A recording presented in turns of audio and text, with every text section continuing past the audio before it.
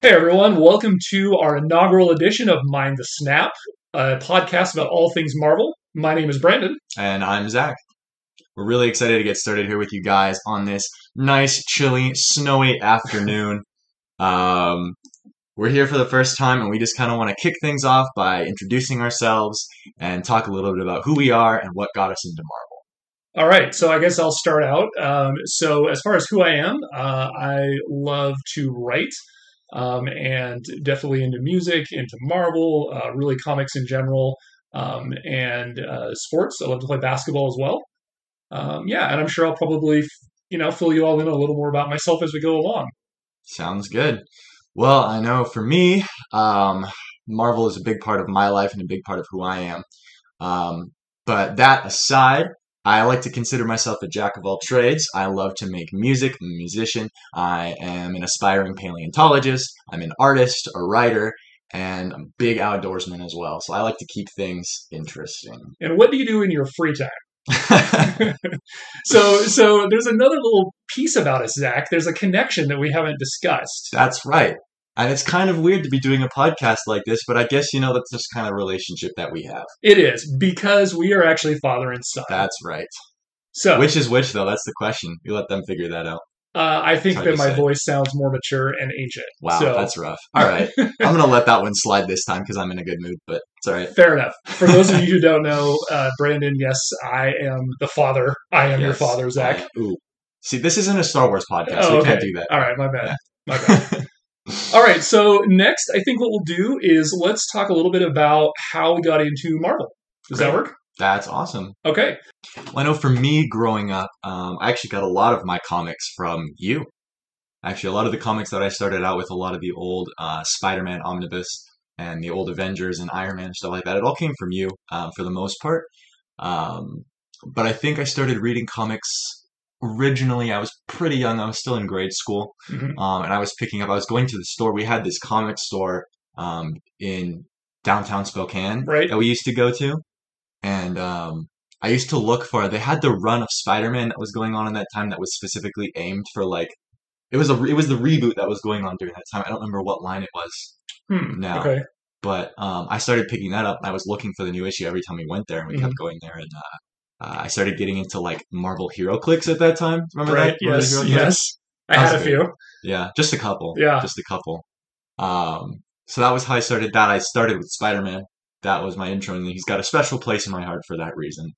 And we can talk more about that later because I want to do an episode on Spider-Man and why he's important. But fair enough. Anyways, absolutely. That's for later. So I don't know if you remember, one of the things that we did as parents when you were pretty young is we actually bought you and your brother Marvel Adventures comics, and that might have been your first. Yeah, that might have been your first Spider-Man exposure. That might have been. Because they had the Marvel Adventures and they had the team up with the Fantastic Four and stuff in those. And that was you might be right. That might have been it for me. Yeah, because then there was those and there was the omnibus too, the big bound ones. You're talking about the black and white? Yeah.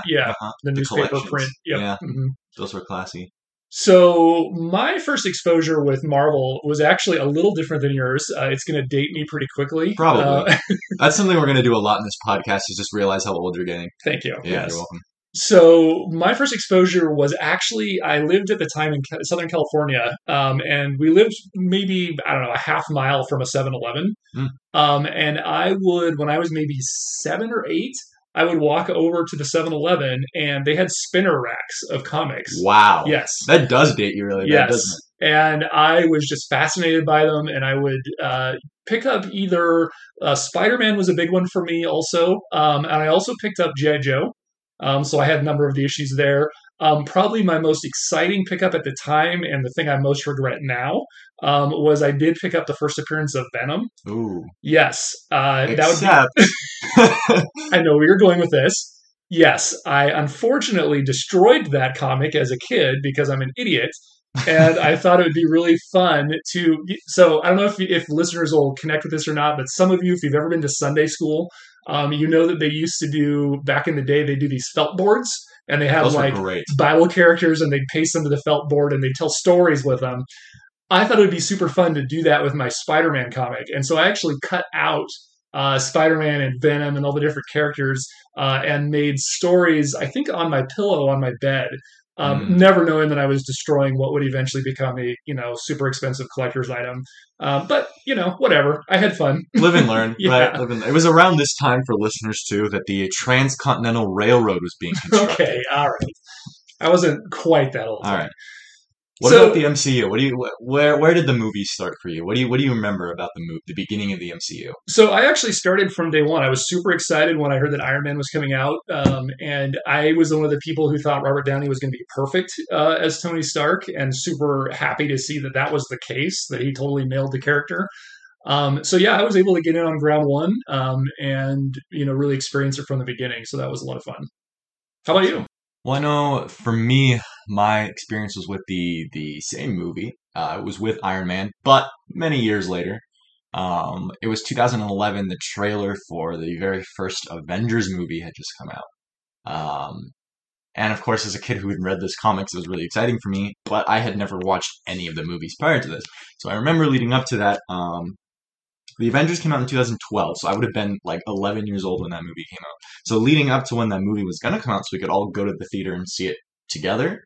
Um, you went back with me and we watched through some of the pre-existing Marvel movies that had already come out, like Iron Man and Mhm. Thor and stuff like that. Those movies that had already come out, we went back and we watched those. Um, and so I think that was probably started. So I started at the beginning, but it had already been going for Yeah.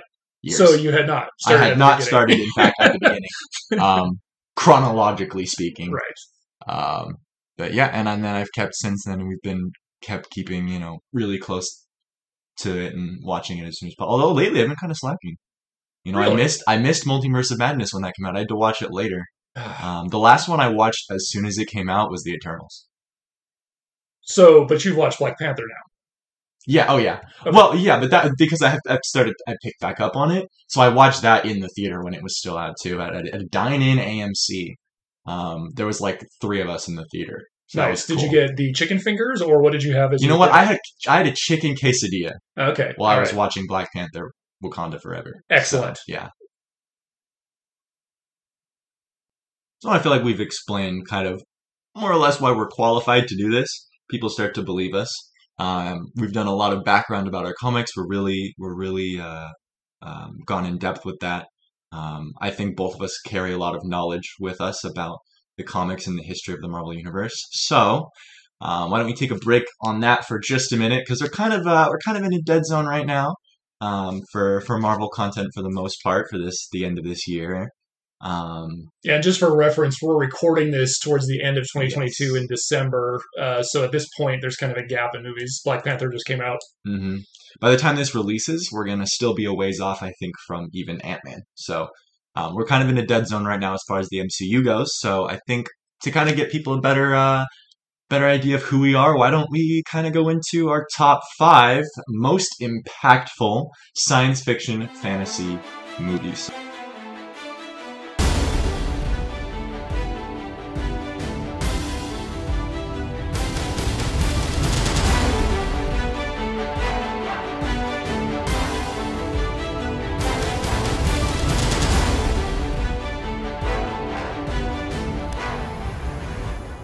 So why don't you start us off with that and kind of tell us your top 5 there? Awesome. Well, I did not come prepared. All This right. is totally a surprise, and I did not prepare a bunch of notes. No, I'm just kidding. So one of the things I think we kind of thought was is that this might, just help kind of set the stage for who we are a little bit, what our interests are. At some point in a later date, we'd like to revisit this and do a top 5 Marvel movies. Right now, we're just going to I agree. focus on general sci-fi and fantasy movies. And as I assembled my list, one of the things that really came out to me pretty quickly was that this list wasn't necessarily going to be like, the top 5 movies as recognized by, AFI or one of those other, movie boards that pick like the top movies of all time. Because what is impactful to me, I think, is different than maybe what others would say is like, are like the agreed, top 5 quality movies. So I'm just going to give you a spoiler alert right now. One example of that is like a movie like Blade Runner didn't end up making the cut for me Okay. because while I love that movie and I think it has a lot of merit, it did not land in my top 5. So, Sure. listeners, if you want to call me a heathen and turn off the podcast right now, go ahead. I'm sorry to miss you, Well, but if they do that, they're gonna really gang up on me because I haven't even watched Blade okay. Well, Runner. So we're gonna fix that at some point here I because it is a watched good part of the movie. Ryan Gosling one. Does that count? Well, sure, it's not a bad movie, but the first one is definitely better, I think. All So, right. all right. Anyway, so without further ado, my top five. At number five, I have Star Wars: Empire Strikes Back. Awesome. That movie, I had to include a Star Wars movie, and obviously, if you're going to include one, you have to pick the best one. So anyway, yes, number five. What I thought we could do is maybe do a little, just a high level 2 sentence summary in case we happen to find a movie that you've never heard of as a listener, and then kind of go into our thoughts a little bit on why, to defend our picks on why we think these should be top five. So for those of you who don't know Star Wars Empire Strikes Back, that movie is about Kirk and Bones and Spock as they travel back in time to swinging San Francisco in the 1980s and bring two humpback. Oh, actually, no, I'm sorry. That is a different franchise. I apologize. I'm not even going to recap Star Wars. If you don't know what that is, you're probably not listening to this podcast. That's a great point. Yeah. We don't support people who haven't watched Star Wars yet. No. We do, but we recommend that you do that quickly. You should. Yeah. All jokes aside, Star Wars is awesome. Yeah, so that's my number five. So some of my thoughts on that, I think it's easily the best Star Wars film to date. Rogue One, New Hope are also very good, but I think Empire Strikes Back takes the cake there. Irvin Kershner is the director. He really was, I think, because he was the director, it freed George Lucas from some of his worst tendencies.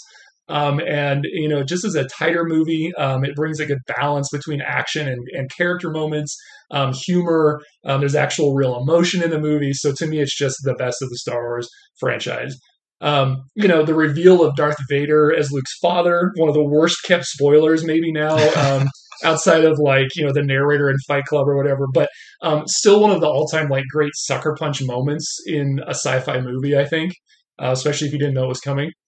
I mean, the prequels weren't out yet when that came out, so no one knew who Anakin Skywalker was. That is true. Yeah.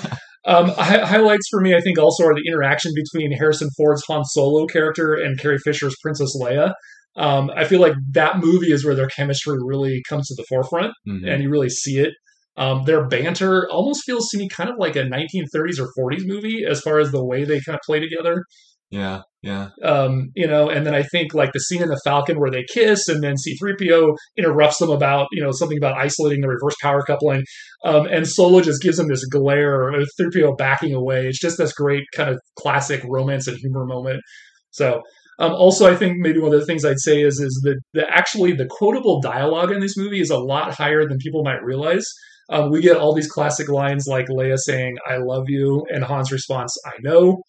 That's a great moment. I feel like you can buy so many promise rings or engagement rings with those lines engraved in them. Absolutely. So that's a big thing now. I mean, Darth Vader's "I'm your father" line, Yoda's "Do or do not, there is no try." Laugh it up, fuzzball. Never tell me the odds. All these quotes that people know about and have seen and heard. They all came from this movie, so it just has so many good quotable moments as well. And if you're anything like me, you just add those to your daily dialogue, yes. And no one has any idea what you're talking about. Definitely. Yeah. So that's my number five. All right, number four for me is The Matrix. Interesting pick. That's very interesting to me. I don't know if it would have ranked that high for me, so that is very interesting. I'm very curious to see where you go with this. Well, okay, so first of all, this just in case, again, you're living under a rock, the summary on this movie, I'm just taking this straight from Wiki. The Matrix depicts a dystopian future in which humanity is unknowingly trapped inside the Matrix, a simulated reality that intelligent machines have created to distract humans while using their bodies as an energy source. So, my thoughts on this movie, actually, I just went back and rewatched it not that long ago. It holds up really well, even though it came out in 1999. There's definitely the wire fu work that they use in it, that kind of that moment where the people hang in the air and the camera kind of swings around them. That, of course, has been done now to death, and there's a lot of movies that use that. But that movie really is the one that had that for the first time. There was a lot of camera angles in Matrix and a lot of camera tricks that they did that absolutely pushed the boundaries of filmmaking at the time. Because, I mean, you've heard about the camera in the tie and everything, right? To see the reflection on the doorknob. Yes. There's some crazy camera angles in there that just revolutionized cinematography. Yeah, and I think it really just holds up well. The special effects are still really good. It's just one of those great classic sci-fi movies. I even think that the story holds up. It's a dystopian world where escapism lies just a VR machine away. And I think about like, hey, the metaverse, anyone? So it kind of feels still very groundbreaking, but also applicable today. Characters are constantly connecting and uploading things online. The virtual world becomes more dominant and important than the real one. Machines are slowly taking over our lives, albeit packaged in neat white boxes with fruit logos on them now in real life versus in a movie where these like vaguely insect or squid like creatures. But we're in the same kind of. It feels very applicable today. Mm-hmm. In addition, the overall message, I feel like it does get lost a little bit as the trilogy goes on, just with all the focus on the action and things like that. But I think originally the message was, you don't have to subject yourselves 24/7 to virtual or augmented fantasy. You can get out from behind your computer. The salvation kind of lies in our ability to step away from our PC once in a while and see like the real life sun and enjoy a real life human interaction outdoors or whatever with friends instead of just online all the time. So I think that again still really holds as a good message today for us. That's great. This movie also really is the start of a deep, sometimes unnecessarily convoluted mythology. Utilizing computer programming as its backbone, talks about things like oracles and key makers and ciphers and code modifiers. But it's for me anyway, as someone who likes mythology, it offers a lot to dig into, even if it doesn't just like hold up all the time. Mm-hmm. I'm also a huge sucker for religious iconography. There's a lot of both Christian and Greco references in that movie. There's a character called Trinity. There's also an actual trinity of main heroes with Morpheus and Neo as well. Neo himself is an anagram for the word the One. Born of simple trappings and grows into his powers and becomes an all-powerful savior by the end of the movie. Morpheus is the name of a Greek god of dreams. Their ship Icarus is a reference to a man who flew too close to the sun. The wax wings that melted. So. Yep. So, there's all these different imageries there. The concept of sacrificial resurrection pops up throughout the film, or throughout the trilogy anyway, I think once in this film. It's just a film that is rife with spiritual analogy, which I find fascinating as well. We're big mythology guys. We're big biblical, metaphorical. Yeah, it's great. But can I just say, Keanu Reeves? You can say that's Keanu Reeves. all you have to say, and that enough lands it in the top 5. So fair enough. Yeah, he does a good job in this movie being Keanu Reeves. That's right. Yeah. All right, so number 3 for me, this is one that probably will be on a lot of people's lists. Number 3 is The Dark Knight. Great. Absolutely. Yep. Again, I think everyone's pretty familiar with the storyline of this movie, but it follows Batman and Police Lieutenant James Gordon, District Attorney Harvey Dent, as they are trying to dismantle an organized crime, syndicate that's occurring in Gotham City. They're being thwarted by the Joker, played by Heath Ledger. And so one of my thoughts on this is that, I think Batman works best in cinema when the writers focus on why and how he employs fear as a tactic. There's actually the more recent reboot, the one that's titled The Batman that just came out. With Robin Pattinson. Robert Pattinson. It has a terrific sequence early in the movie with the Robert Pattinson voiceover, in fact, where he talks about that the bat symbol isn't just a call, it's a warning. And he mentions that fear is his tool to keep the criminal element in line. And in that movie, during that voiceover, that it shows this petty criminal knocking over a convenience store. And as he's running away, he kind of goes past this dark alley. And there's this moment where he looks down the alley in fear. And it kind of also cuts to someone as part of a gang that they're tagging the side of a building with spray paint. And a spray paint can rolls into a dark area, a corner that's dark, and he won't go get it because it's the same idea of like maybe Batman is lurking in the shadows. And I think in both cases, the movie kind of implies that Batman's not there at the moment. But the fear is so heavy that these people are scared to go into the shadows. And I thought that was a great moment. That's awesome. Yeah, and it's one of my favorite scenes of any Batman movie. I don't think the movie itself lands on my top 5, but that scene is definitely a great one. I would have to say that especially as an opening scene to a movie. If you count all the superhero movies that have ever come out, the intro to the Batman ranks among my top. Just that opening sequence is one of the greatest openings to a superhero movie I have ever seen. Mm-hmm. So, I mean, it is phenomenally done. It really ties into the idea that Christopher Nolan Batman was aiming for. Yeah, so great way to bring it back, because I feel like in The Dark Knight, one of the things that Nolan really brings out in this case is how Batman, or how fear in general changes things. Batman Um, yes, he obviously uses fear as a tool, but so does the Joker. But the Joker does it in a different way. He's kind of this mentality. He just wants to watch the world burn, which Alfred tells Bruce Wayne at one point in the movie. He doesn't really care exactly about defeating Batman. He just wants chaos, and he wants, I think, uses this fear to show that people also lie to themselves. He uses fear as a tool, like Batman. Yes, Batman can't save everyone in the movie, and I think that starts to come to the forefront. But more chillingly, I think he shows the fear that the people that run the asylum, pun intended, aren't any better than the lowlifes that are considered to be inside the walls of the asylum. There's that scene where the Joker sets up that scenario where there's two groups of people on two boats, and he tells each of them that they have a bomb on the boat, and then tells them that the detonator is held by the other group of people. One of the groups is a group of criminals, and the other one are everyday people. And that scene, showing that basically the everyday people actually get closer to blowing up the criminal boat than the criminals do to blowing up the everyday people, showing that once you get to a certain point and your confidence kind of fails in the general order of things, that society kind of breaks down, and it's all just tied together by a very tenuous thread, right? And so it kind of shows that. Um, It definitely deals a lot with the concept of self-preservation and the idea that that humanity is never quite as good as we like to think that we are. yeah, Perhaps. yeah, for sure. Yeah. I listened to a podcast analysis of the movie that really stood out to me too. That talked about how one of Dark Knight's points, as well as it talks about the lies we tell ourselves. That Batman is lying to himself in numerous ways. He keeps a secret identity, obviously, as Bruce Wayne. He also believes that he can't find happiness with his true love with Rachel Dawes, which is a lie as well.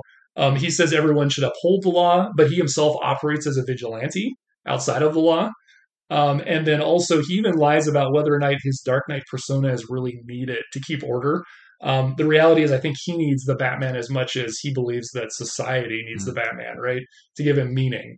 This should be a Batman podcast. Yeah, I digress. You're right. I'm getting a little long here. No, I'm saying this is great stuff. The analysis that's happening on the Dark Knight right now is phenomenal. Well, so I guess what I'm saying is that's why it makes it such a good movie to me, and I look at how deep it can get when you have a comic book movie that fires on all cylinders, and you hear people like Martin Scorsese or Terry Gilliam who say things like, "Oh, superhero movies aren't real cinema," and they don't have a place. And I think, yeah, that's really not true. I mean, I think done well, I think superhero movies can bring value to cinema and can really still tell us good stories as well. All right, number two. Lord of the Rings: Return of the King. I knew that was going to be. As soon as because when we were talking about this originally and pitching this idea for the podcast, I remember the first thing you said was like, "Let's pitch our top 5 like sci-fi superhero fantasy movie," and I was like, "He's going to put Lord of the Rings on his list, and it's going to be higher up than it should be." That is false. It is not higher up than it should be. No, Lord of the Rings is awesome, and as a franchise, there's so much thought put into it, and so much love and dedication. It's an awesome franchise. Honestly, you summed up, I think, some of my points really well. So yes, I agree. Watching the characters mature. Frodo starts out in one place at the beginning of the trilogy and ends up at a very different place at the end. Where he's more confident and sure of himself. So there's some great character moments. Great action scenes in that last movie. The final battle at Minas Tirith is easily one of the best in the whole trilogy. This great mix of like practical effects, models, CG is something that you don't see enough of in movies that are effects heavy today. And actually, I think it's something that is to Jackson's detriment when he does the Hobbit trilogy. Yeah. Because he relies too heavily on CG, not enough on practical effects. Although it gives us great behind the scenes of seeing Benedict Cumberbatch on all fours in a mocap suit. So I don't know. I feel like this is give and take. All right, fair enough. Yeah, he's trying to play the dragon there. Yeah, it's great. So anyway, yeah, Return of the King lands up there for me. Again, just like, I mentioned before, I like the religious analogies. Obviously, Return of the King has that in spades. Mm-hmm. I think, as many of you probably know, the original writer of the book series, J.R.R. Tolkien, was a Catholic. And so much of his upbringing and his experience makes its way into both the books and the movies. So certainly that's a treat for me as well. And then just as pure spectacle, I feel like it's one of the greatest examples in cinema, but it transcends that because it also gives depth to the characters. I think about moments like the Denethor when he's this stand-in for the king, basically, who believes that his son is dead, and so he drags what turns out to be only a stunned and wounded son up onto a funeral pyre and tries to set him on fire because he himself is so mad with grief and kind of just crazy. It's just this really intense, dramatic scene. And I just those great moments I think in that movie as well. They're really powerful movies, and they're really good. It brings because I think as a kid, a lot of times you're forced to read them. If not in grade school, at least in high school. Mm-hmm. And I feel like a lot of the books, while good, they can get long in the tooth in the middle, and I think the movies do an excellent job of bringing that and keeping that engaging. So it's fantastic. Yeah. And all right, it's time. Drum roll, number one movie All for right, me. let's do it. This is the one that I know that you're going to be somewhat shocked in or argue about its place in the top 5. Well, especially since going into this, I thought our number ones were going to be the same, and then to hear you tell me that you're going to be blown away by it is I'm on the edge of my seat. Well, I just think you're going to argue with me, which All right. we should figure out a way to settle arguments like this. We really should. Yeah, we need to put some thought into that because I know there's going to be a few. But all right, here it is. Number 1, Take Shelter. It is a movie. If this wasn't an expensive microphone, I would flip the table. So Take Shelter is a movie from 2011. It is written and directed by Jeff Nichols, who is a fantastic writer-director. Has done movies like Mud and Shotgun Stories and Loving and Midnight Special. It stars Michael Shannon, Jessica Chastain, and then Shea Whigham in a supporting role. The summary, because I know that this is a movie that many of you may not be familiar with. The summary from Wiki on this is that the plot follows a young husband and a father who is plagued by a series of apocalyptic visions as he questions whether to shelter his family from a coming storm or from himself and his increasing worries over having paranoid schizophrenia. So again, stretches the boundaries of the sci-fi fantasy maybe nomenclature that we're using here. Definitely a little bit. I would argue that it's maybe not science fiction, but I'll let it slide because it's a great movie. Well, so my argument, and I have to be careful because I don't want to fully spoil it for people who have not seen it, because I really highly recommend that you go see it. Obviously, it's my number one movie. I would argue that the ending is what makes it a sci-fi fantasy movie. Mm-hmm. And again, I'm not going to spoil anything, but I feel like I can argue it based on that. So kind of some of my thoughts on it. What I love about it is just a very grounded, character-driven, almost quiet movie until it needs to not be a quiet movie. You see a lot of scenes of idyllic neighborhoods, kind of farm neighborhoods. You see a lot of scenes with Michael's character, Curtis, in discussions with Jessica's character, Samantha, just in these everyday moments where they're maybe stressed about bills or they're arguing about different things or they're just talking around the breakfast table. And it all just kind of sets up this realistic feeling of a family. And then it starts to work the tension and you start to see these cracks in Curtis's life where he's having these flashes of things like rain that falls almost like motor oil from the sky. It's a very yellow, thick rain. And he has these visions of that. He has visions of kind of creepy birds, flying in weird circles and making shapes and things. Well, the scenes with the birds are some of my favorite in that movie because I believe it was that movie that had all the birds fall from the sky, right? Where they started falling. Maybe. I don't remember if a scene where they actually fell. Possibly. I know that they definitely fly around in different patterns and things like that. It's been a while since I've watched this. Yeah. So you see scenes like that, but then it'll cut to something like them talking at the table about bills, and you're kind of pulled back and forth between this intense drama and what's going on with his visions, and then these just kind of quieter or tense moments between the family. Mm-hmm. And you watch as the movie unfolds, you watch as the family kind of starts to fracture a little bit under the pressure of his concern and desire to protect them, mixed with the fact that from an outside observer, hearing these stories about there's yellow rain falling from the sky, and birds flying in circles, when none of this is happening in real life, and you start to see these things and you think, oh, is he crazy or, what's going on? And so it just really adds that tension.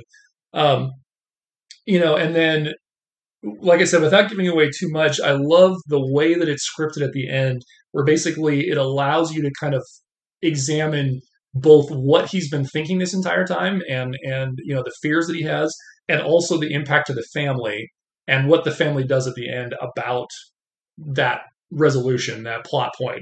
And so I just, both as a father myself and as a person who cares about my family, that always gets to me, that concept and that understanding of if I felt like something bad was going to happen, what lengths would I go to protect my family?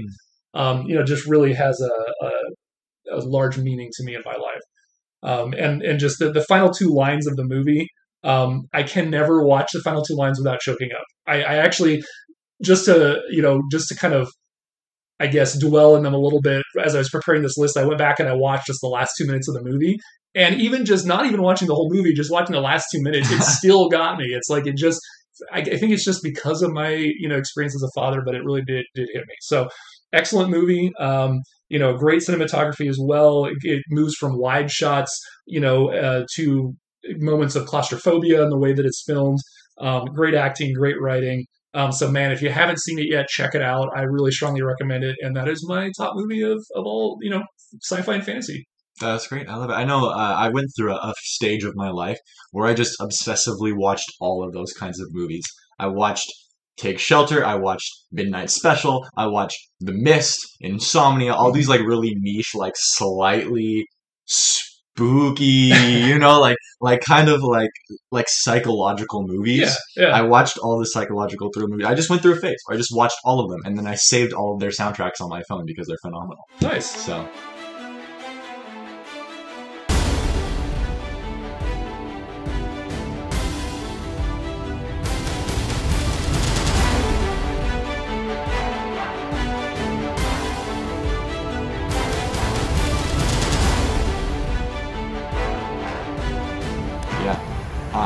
All right. So I am excited because now it is time for your top five. And I'm going to say this, my top five list has in the last 3 days as I've been planning for this podcast, my top five list has changed, I think, 6 times. Okay. All right.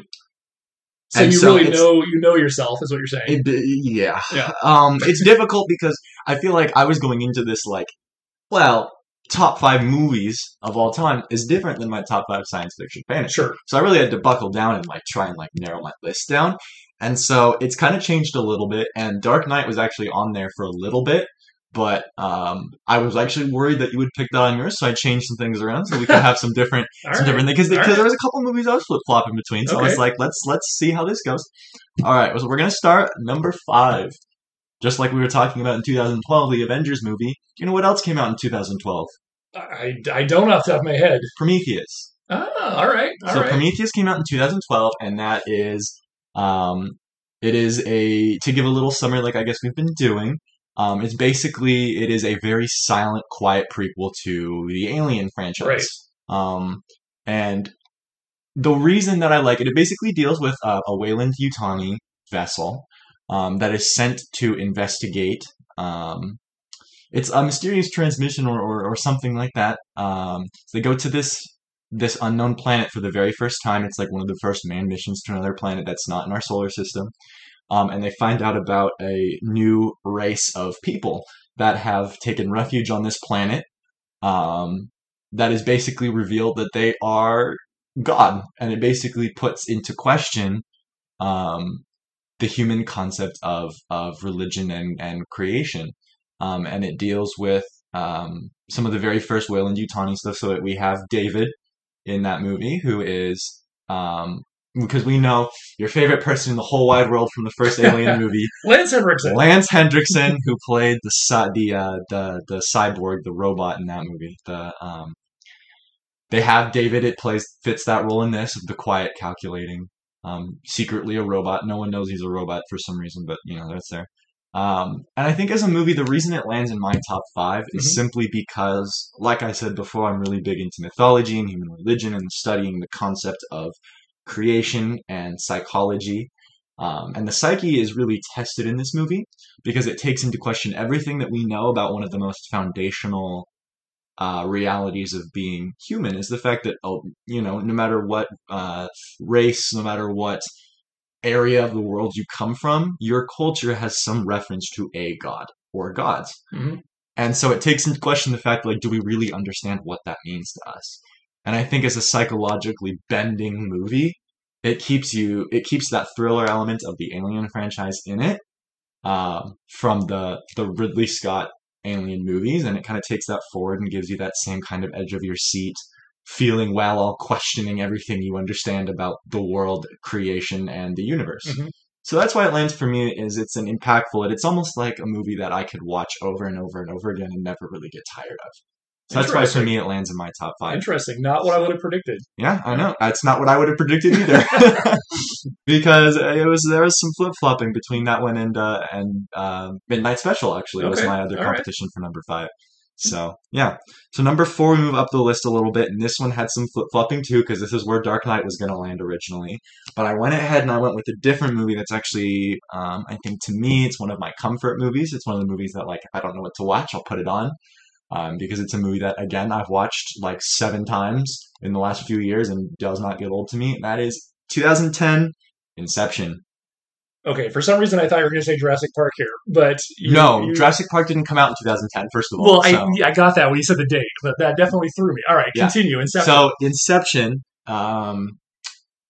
it's a movie about dreams, and it's a movie about where there's this group of people that kind of operates maybe a little bit outside of legality, and they get paid to go inside. I would say more than a little bit outside of legality. Well, I mean, considering that it's sometimes not always willing participants, maybe it's a little questionable. Yeah. But they basically create this very elaborate dream world in order to extract information. And where it gets really cool is what they call the concept of inception, which we had a little inception moment of ourselves when we talked about podcasts inside of a podcast. We had a little podcastception there. Podcastception. But the movie Inception deals with this concept of creating dreams within dreams. In order to get so deep within someone's subconscious, you can extract information they may not even know about. And as a movie, it is just so absolutely mind-bending. The concept of the way that they did their soundtrack as well, when they had, in the movie, they have this, what they call a kicker, which is how you can, when you're in a dream and you fall and you wake up from that dream, that's what a kicker is. And so they have the kicker queued up to a song, because as you go, time moves slower the further in you go. So they have this song that plays, and if you pay attention at the very end of the movie, they have that thing where the credits is a sped up version of the kicker song. Or a slowed down version of the kicker song or something. I think the kicker song, I think the instrumental piece you're referring to is actually the slowed down version of the song at the end credits. Yeah, the song is this jazz standard song of some sort, and then the music is slowed down. Yeah, the music at the end. And so throughout the movie, it's just this really, really beautiful overture that plays over these really crazy cinematic shots, in my opinion. I mean, and each dream sequence is a little bit different, and so you have this it's really hard to keep track of if you're not really paying attention. But it lands as number 4 for me because it is not only so well directed and so by Christopher Nolan. By Christopher Nolan. Yes. That is a very important thing to throw there. Christopher Nolan, Dark Knight. Amazing director. Right. Amazing. Just one of my all-time favorite directors. And so he does such a good job in this movie of the choreograph and the keeping the story flowing in a way that makes sense, and also dealing with this very psychologically twisting notion of how we really handle emotion. Because Leo's character in the movie, Leonardo DiCaprio's character, deals with the death of his wife. Because it was originally the two of them who were doing this. And she basically goes insane thinking she's still in a dream world, and she kills herself. And so he deals with the fact that she pops up in his dreams because it's still his psyche that is the basis for the way these dreams are constructed. And so she shows up and kind of throws a wrench into their plans. And so dealing with how we deal with the subconscious feeling of loss and depression and sadness, and how that can affect our everyday lives, and when we need to be focused, how that can detour us and all these things. It's just a really touching movie as well. And the way they leave it at the end, I won't spoil that either, but you guys have to watch this movie because it frustrated my wife so much to watch this movie, because she hates the way that it is an uncertain ending. And so it lands that way just because it's so well directed, it's so well choreographed, so well acted, and it deals with concepts that are just really fascinating to me. Nice. So, all right. There's that one. I'm not as well prepared as you are, so no, I'm kind of going off the cuff here. But my number 3 movie came out in 2009, and we're, of course, talking about the one that's coming out next week, Avatar. Okay. All I right. love the Avatar. So something about myself, too, is I hold a degree in biology as I'm going towards my paleontology. And one of the things that I loved about Avatar was the fact that they created an entire ecosystem from scratch in a way that is both gorgeous to look at, the way the special effects hold up, and the animals and the trees and nature. Everything is just so beautiful about Pandora, which is the Hmm. planet they live on. But I love it as a sci-fi action movie because it deals with what I guess what connection we have to culture, and the fact that what it takes is not necessarily. It deals with a lot of like patriotism as well, and I think in our world now it's very important of what blind patriotism means. And it also deals with. I'm a really big guy. I'm a really big conservation guy, so it deals a lot with conservation Hmm. and being really, really careful about the resources that we're destroying. And so for me, it's a very important message in a lot of ways now about politics and climate change and conservation and how important our connection to nature is. Because while in the movie it was very physical, where they could use their braids to bond with the animals, Hmm. in our sense, it's a lot more mental and a lot more cerebral. And so Hmm. I feel like it's less physical, and so it's harder to see. So the movie did a good job of being like, even though we can't bond to these animals and we still have this connection to our planet that we're wasting. Hmm. And so for me, that it's really high up on my list because as a biologist and a conservationist, it's really important to me, and it's beautiful. It's gorgeous. That's interesting. That one I have a hard time with, not in your placement on the list, but just for me personally, because I have a hard time with the story. I feel like the story is not very strong, It's shallow. but I absolutely love the CG work, the design of the world, the design of the creatures, the shots of the ocean. Yeah, I'm Hmm. actually, I'm looking forward to the new one for that same reason, for the spectacle of the special effects. Hmm. Growing up in California, Southern California, I was super into marine biology, and I actually Yeah. thought for a while that I was going to be a marine biologist. So that definitely affects me as well. But the movie itself, yeah, isn't as high on mine. But I get what you're saying about the look and the feel and all that. So Yeah. good choice. Kind of out of left field. I wasn't expecting that one. I thought I might catch you on that one. Yeah, But number two is going to be, Jurassic Park. yeah. Okay. 1993, Steven Spielberg, Jurassic Park. So wait, I'm going to interrupt you for just a second. Please do. You need to address why this is not number one for you. Okay, I know. Because listeners aren't going to know this, but I know as his father that this is all time Zach's. Like, I mean, he loves dinosaurs. He loves this movie. I thought I had this slam dunk that this was going to be his number one movie, so I need to know why. Yeah, I think anyone who knows me can very fully understand that Jurassic, the whole franchise really, and while Dominion was kind of soft for me, and the fact that they didn't use as many practical effects in the latter three movies, the kind of deviation from the Stan Winston Studios that they had in the first few movies, while that kind of saddened me, the whole franchise is a really special place in my heart. And I know I kept getting told that this was going to be my number one, and it's not. And there's a very important reason for that. While Jurassic Park is, in my opinion, one of the most perfectly crafted blockbusters ever to grace the silver screen, the reason it's not number one for me is because it's predictable. And while that's not always a bad thing, I think it's good that the way the first Jurassic Park movie was it was a human movie with dinosaurs. The new Mhm. movies are dinosaur movies with people. Yeah. So it's actually crafted as a real story, and it sticks somewhat relatively true to the nature of Michael Crichton's novel, Hmm. which was awesome, albeit with a little bit less of the fear of the Japanese.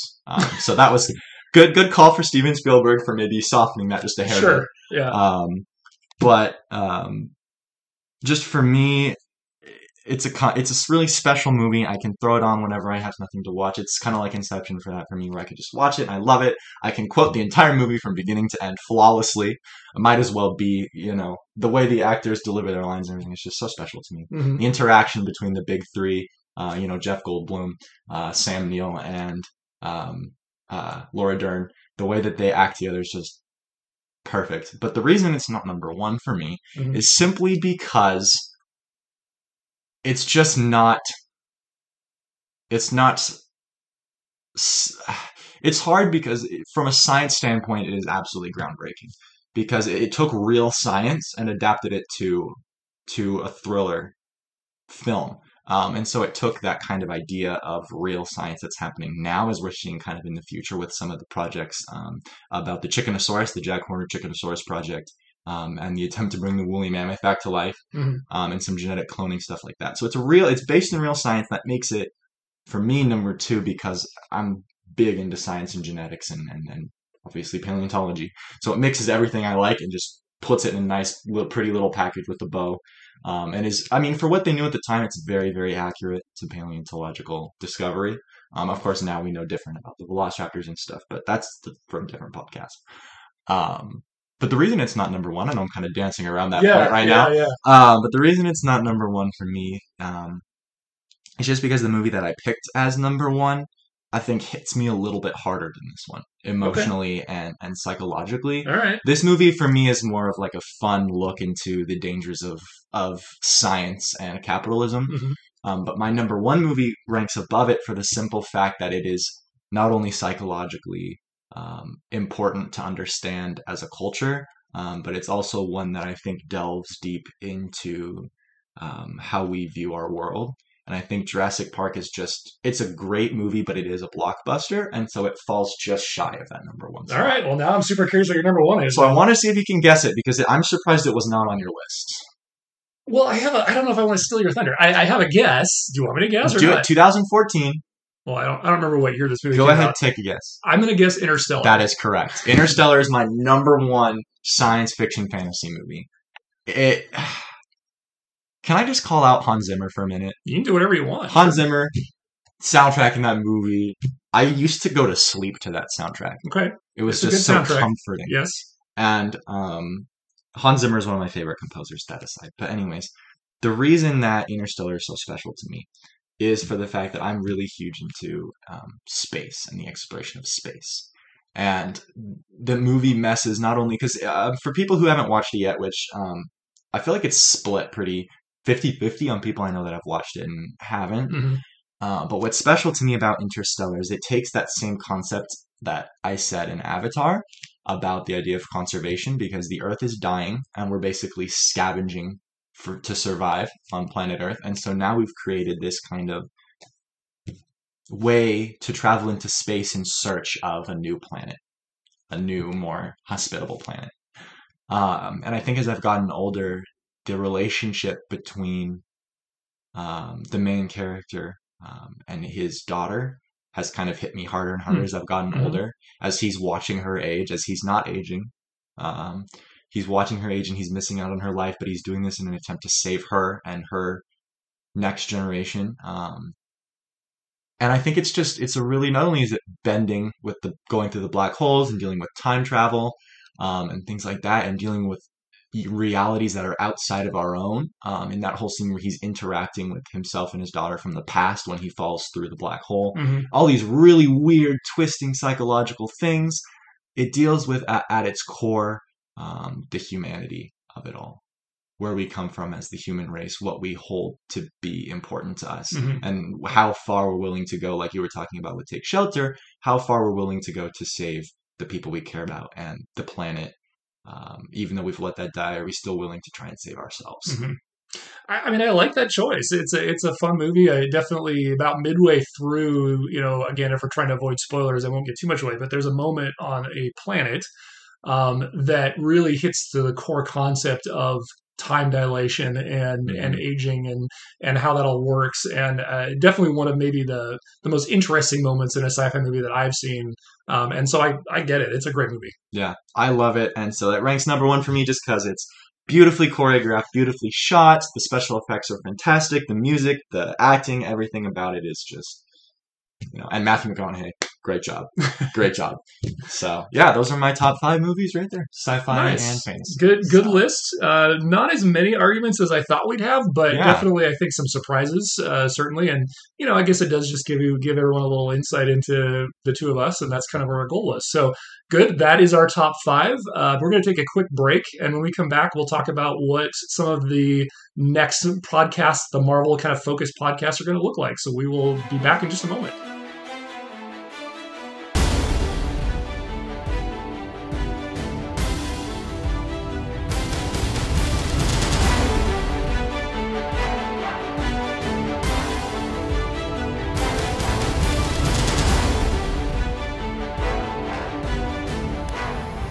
Right, and we are back on Mind the Snap. Next up, we have a segment that we like to call Bugle Bytes.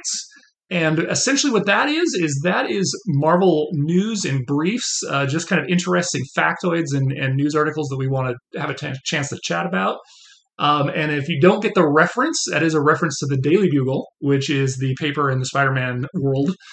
So we came up with a very clever Bugle Bytes. We do need to spell something because we realized this was not a visual medium, and we're so clever that the Bytes is spelled Bytes. It is important to clarify. Yes, you can't see it, so we're gonna have to spell it.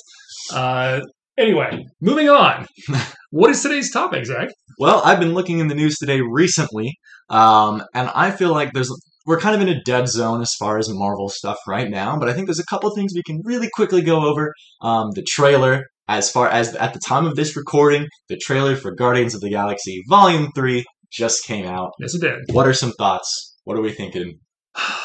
I mean, I'm excited for the movie. I thought that the second one was kind of a little bit of a letdown to me, so I went into this thinking, I don't know. I mean, I'm not sure if I like the Guardians as much anymore. The Christmas special didn't do a ton for me, and that might be sacrilege. I know a lot of people liked it, but I thought it was okay. So I was relieved to see that the trailer kind of hit all the right bits for me, so we'll see. I'm definitely looking forward to it, and I think it'll be hopefully a good wrap up for the trilogy. It should be pretty good. We got the High Evolutionary in it. We've got Alan Warlock in it. So it's a lot of interesting concepts. We should see where they take it. Is that, I know this is a lot on people's minds. Maybe we should talk to Dorse about this. Shout out Dorseus. Is that an Among Us reference in the Guardians of the Galaxy trailer? I did not think about that, so I don't know. The spacesuits of it. It's right. Anyways. No. I mean, I get what you're saying. Sus. I get what you're saying. I just haven't thought about that. Well, we can say sure. Yes, all right, it is. Excellent. Yes. Marvelous. James Gunn is very clever, and I'm sure that's what it was. I think he came out on Twitter and said, no, that's not what it is, but I could be wrong. Oh. Anyways, what's next in the news? We got a little bit ago, we had the trailer for Ant-Man and the Wasp Quantumania drop. Get our first look, once again, at Majors as Kang. A little bit different look, a little bit different suit, more comic look. Different version of Kang. Different variant of Kang, that's true. It's the microverse Kang.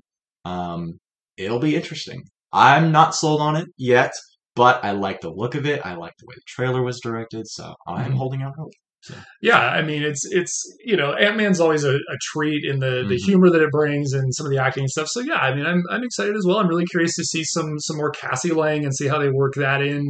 Kind of prep the Young Avengers a little bit. Yeah, they did recast her. Did you see that? It's a new actress now. Is it? I thought it was the same one as the last one. It's different because the actress that they had in Endgame when she's older is different than the one they did. And everyone was all in a riot because they don't look alike. I did not pay enough attention, clearly. But I mean, it's in good hands. Do we want to talk about why it's in good hands as of recently? Go for it. Because there's been a lot of issues. I wasn't the hugest fan of some of the newer Marvel movies. Multiverse of Madness was kind of a letdown. The Guardians of the Galaxy Christmas special wasn't fantastic. She-Hulk I've heard mixed things about that. I have not actually watched it yet. I'm getting to it. So I can speak to She-Hulk because I have watched it. So I feel like She-Hulk had a really good concept. I like the main actress. I think it all worked pretty well. Where it maybe got off base a little bit is I felt like it might have been just an episode or two too long. That they maybe didn't have enough concepts for a strong. I think it was 7 episodes. Maybe it would have been better as 5 or 6. There were definitely some cheesy moments. There's been a lot said online about some of the CG work and even with some of the improvements where they went back and tried to clean it up. It's still a little dodgy in places. Well, so is Doctor Strange's third eye, so we can talk about that later too. But I thought it was okay, but I get what you're saying. I mean, I definitely think that there's maybe some weakness detected in some of the last few efforts with Marvel. So yeah. We just got word from Kevin Feige saying that they're trying to slow down on releasing the Marvel movies to give them a little more thought and effort. And he said, I quote, quality over quantity. So I hope we can kind of see a return to the original Phase 1 style of writing and directing, because those were some of the still hold up as the greatest Marvel movies of all time. Yeah, and I'm super excited with this announcement. I hope that there's truth to it, and I hope that they really are going back and reassessing. I think that Phase 4 really kind of wandered around, and aside from the multiverse stuff, it seemed a little directionless as far as a theme. I mean, we've been spoiled with some of our previous phases where they just did such a good job of plotting from beginning to end and kind of wrapping things up. This one just seemed kind of filler in a way. I mean, there were some great movies and great TV shows, but there wasn't an overarching theme. I guess maybe multiverse would be that theme, but that's what they're calling it, the multiverse saga. Yeah, but I just don't buy into the fact that they actually have a place they're going with it. Yeah. I mean, we know they're headed towards Secret Wars. But that's Well, we should say we think they're heading well, towards they've Secret Wars. announced Secret Wars that's going to Yeah, be fair, the end of the phase is fair. the Secret Wars and what's the Kang Kang Dynasty. Dynasty, right? So yeah, Yeah, we'll so I mean, see. I think it's a good thing to do. I think they need to just take a minute to reassess, make sure they've got the strongest material that they can. I know Hmm. we've heard some rumors about Blade and some of the reshoots and some rescripting that went on there. And so I just think it's maybe time to just let Marvel reassess, and I think that's a good thing. I think it'll be if we want the franchise to stay strong, that needs to happen from time to time. Yeah, I agree. So hopefully, all good there. If we transfer a bit into the comics segment, Sure. as of the time of this podcast recording, we're talking late December. It might come out early January, so we're talking December, January timeline. We've got a few comics coming out.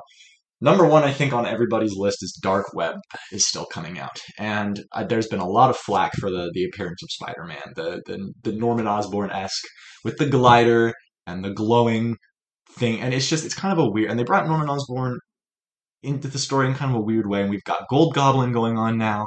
So it's kind of a lot of weird stuff. I don't think they really know what they're doing anymore, personally. So we'll see what they do with Dark Web, but it's branching off into Avengers and some different side comics. We're getting a new Venom line, but I think something that you would want to touch on a little bit is the new Joe Fixit miniseries that's coming out soon. Well, yeah, I mean, Joe Fixit has been a character that I've enjoyed seeing in Hulk. It's actually something that I wondered if we get in the MCU at some point. So we'll see. It sounds like right now they're focused more on the Planet Hulk storyline, But yeah, I mean, I'm curious about this. I always have felt like kind of a smart Hulk was a fun divergence from the typical portrayal of Hulk, kind of as a pseudo Frankenstein's monster. So I definitely am curious to see where this miniseries goes and how it reads. So yeah, I'll definitely check it out. We've got that one coming. There's a new Scarlet Witch line and a Wasp line that touches on some of the old classic Wasp comics. And so we've got some good things coming from Marvel. We've got the new Avengers line that appears to be mixing kind of the concept of the original classic Avengers with like the gold Iron Man suit and stuff like that with kind of the new modern Avengers. So I'll be curious to see where that goes. But as far as comics, that's kind of where we're at right now. It seems almost as directionless as the movies. Interesting. Some strong thoughts from Zach. Yeah, I've got theories about it, but that's where I stand. Is we're maybe in kind of a lull on Marvel stuff right now. Huh. So fingers crossed that it all happens good. And I'm kind of interested in the Joe Fixit series, so we'll see. But they really, much love to Marvel. You guys have some great writers going for you right now. But let's wrap up Dark Web. I don't know what in the world is happening there. There's supposed to be a new Spider-Verse thing happening too, so. We'll see. We've got word on Across the Spider-Verse is coming, the sequel to Into the Spider-Verse, which was a fantastic movie. Super excited for that. We're going to see a lot of the old. There's rumors Tom Holland's coming back. There's rumors that Tobey's coming back. Tom Holland in the animated movie, right? Not in a new Spider-Man live action at this point. Well, yeah, that's still up in the air, right. I think, as well, on what the new Spider-Man's going to look like. But there's rumors that Tobey, Andrew, and Tom are coming back to voice animated versions of their movie. I'm behind that. That'll be fun. So, and we've got Oscar Isaac as 2099, Michael O'Hara. So we've got cool stuff coming, and that is today's Bugle Bytes. Awesome. All right, so our next segment, I think we want to take just a moment to kind of chat about what we can expect to see, on the normal episodes of this podcast. This one's a little bit abnormal, not because we are, but we also are, but because we're just kind of doing a little bit of an intro. I think we'll have a little more focus next time, and so we kind of want to talk about what you can expect. So Zach, fill us in. What can we expect? Excellent. That was a great handoff. Here's what we're looking at for the next in the future of Mind the Snap. We're kind of taking a look in our next episodes that we're going to try and hit some very important points. We're going to keep up to date with the Marvel comics and movies as much as we can, but we're going to have some fun segments coming in next week. We're going to start doing some Marvel character bios, giving all of you guys who maybe don't know as much about the comics, who are coming to hear about the movies, give you guys an insight on the characters and their origins in the comics and how it relates to the MCU, and just kind of give you an overview in every episode of some pretty fun Marvel characters. So that's coming in the next episode. As well, we're going to bring back Bugle Bytes and bring in some more news stuff as far as that goes as well. The goal of this podcast, for the most part, is just to keep everyone engaged and ready and give them kind of a cool, fun space to talk about Marvel. It's a big part in everyone's lives. See everyone dressing up for Comic-Con. There's some really awesome cosplayers out there. There's some great stuff coming out for the movies and the comics. And our goal in this podcast is kind of just to keep everyone up to date with all of that. I know I really enjoy listening to podcasts of my favorite franchises. And so this is kind of my way of giving back to the community and giving them a space to hear that and listen to that and engage with us as well. So I just have one question for you. Is the first bio going to be my all-time favorite character, Peter Porker Spider-Ham? Yeah, I mean, I'm not going to lie. He's on my list, too. I mean, let's be real. A pig in a Spider-Man suit is pretty cool. So we might have to get to that at some point. That is pretty awesome. And you got to think, Into the Spider-Verse, who better to voice him? Then... It was John Mulaney. Really? Yeah. And I just feel like he did a great job. And so we could talk about him. Interesting. I did not realize that. Excellent. All right. Well, see, I learned something today too. That's right. Yeah. We all did. So anyways, I think that's... Do you have anything else to add on? No, I mean, thank you everybody for listening. Sure. This will be an exciting journey. And Zach, tell us all how they can find more about us. That is excellent. So if you guys are really interested, keep following up. Our podcasts are coming out on Spotify and Apple Music, so keep an eye out for those. You can interact with us online at nerdsandsuitspod@gmail.com. Send us your feedback, your suggestions, what you liked or didn't like about the show. Follow us on Twitter at nerds_in_suits. And also follow us on Instagram, same handle. And keep an eye out for us to start appearing on other social media platforms to stay up to date on our podcast. And everybody, that's it for me. This is Zach. And I'm Brandon. And we just encourage you guys to mind the snap. We'll see you next time.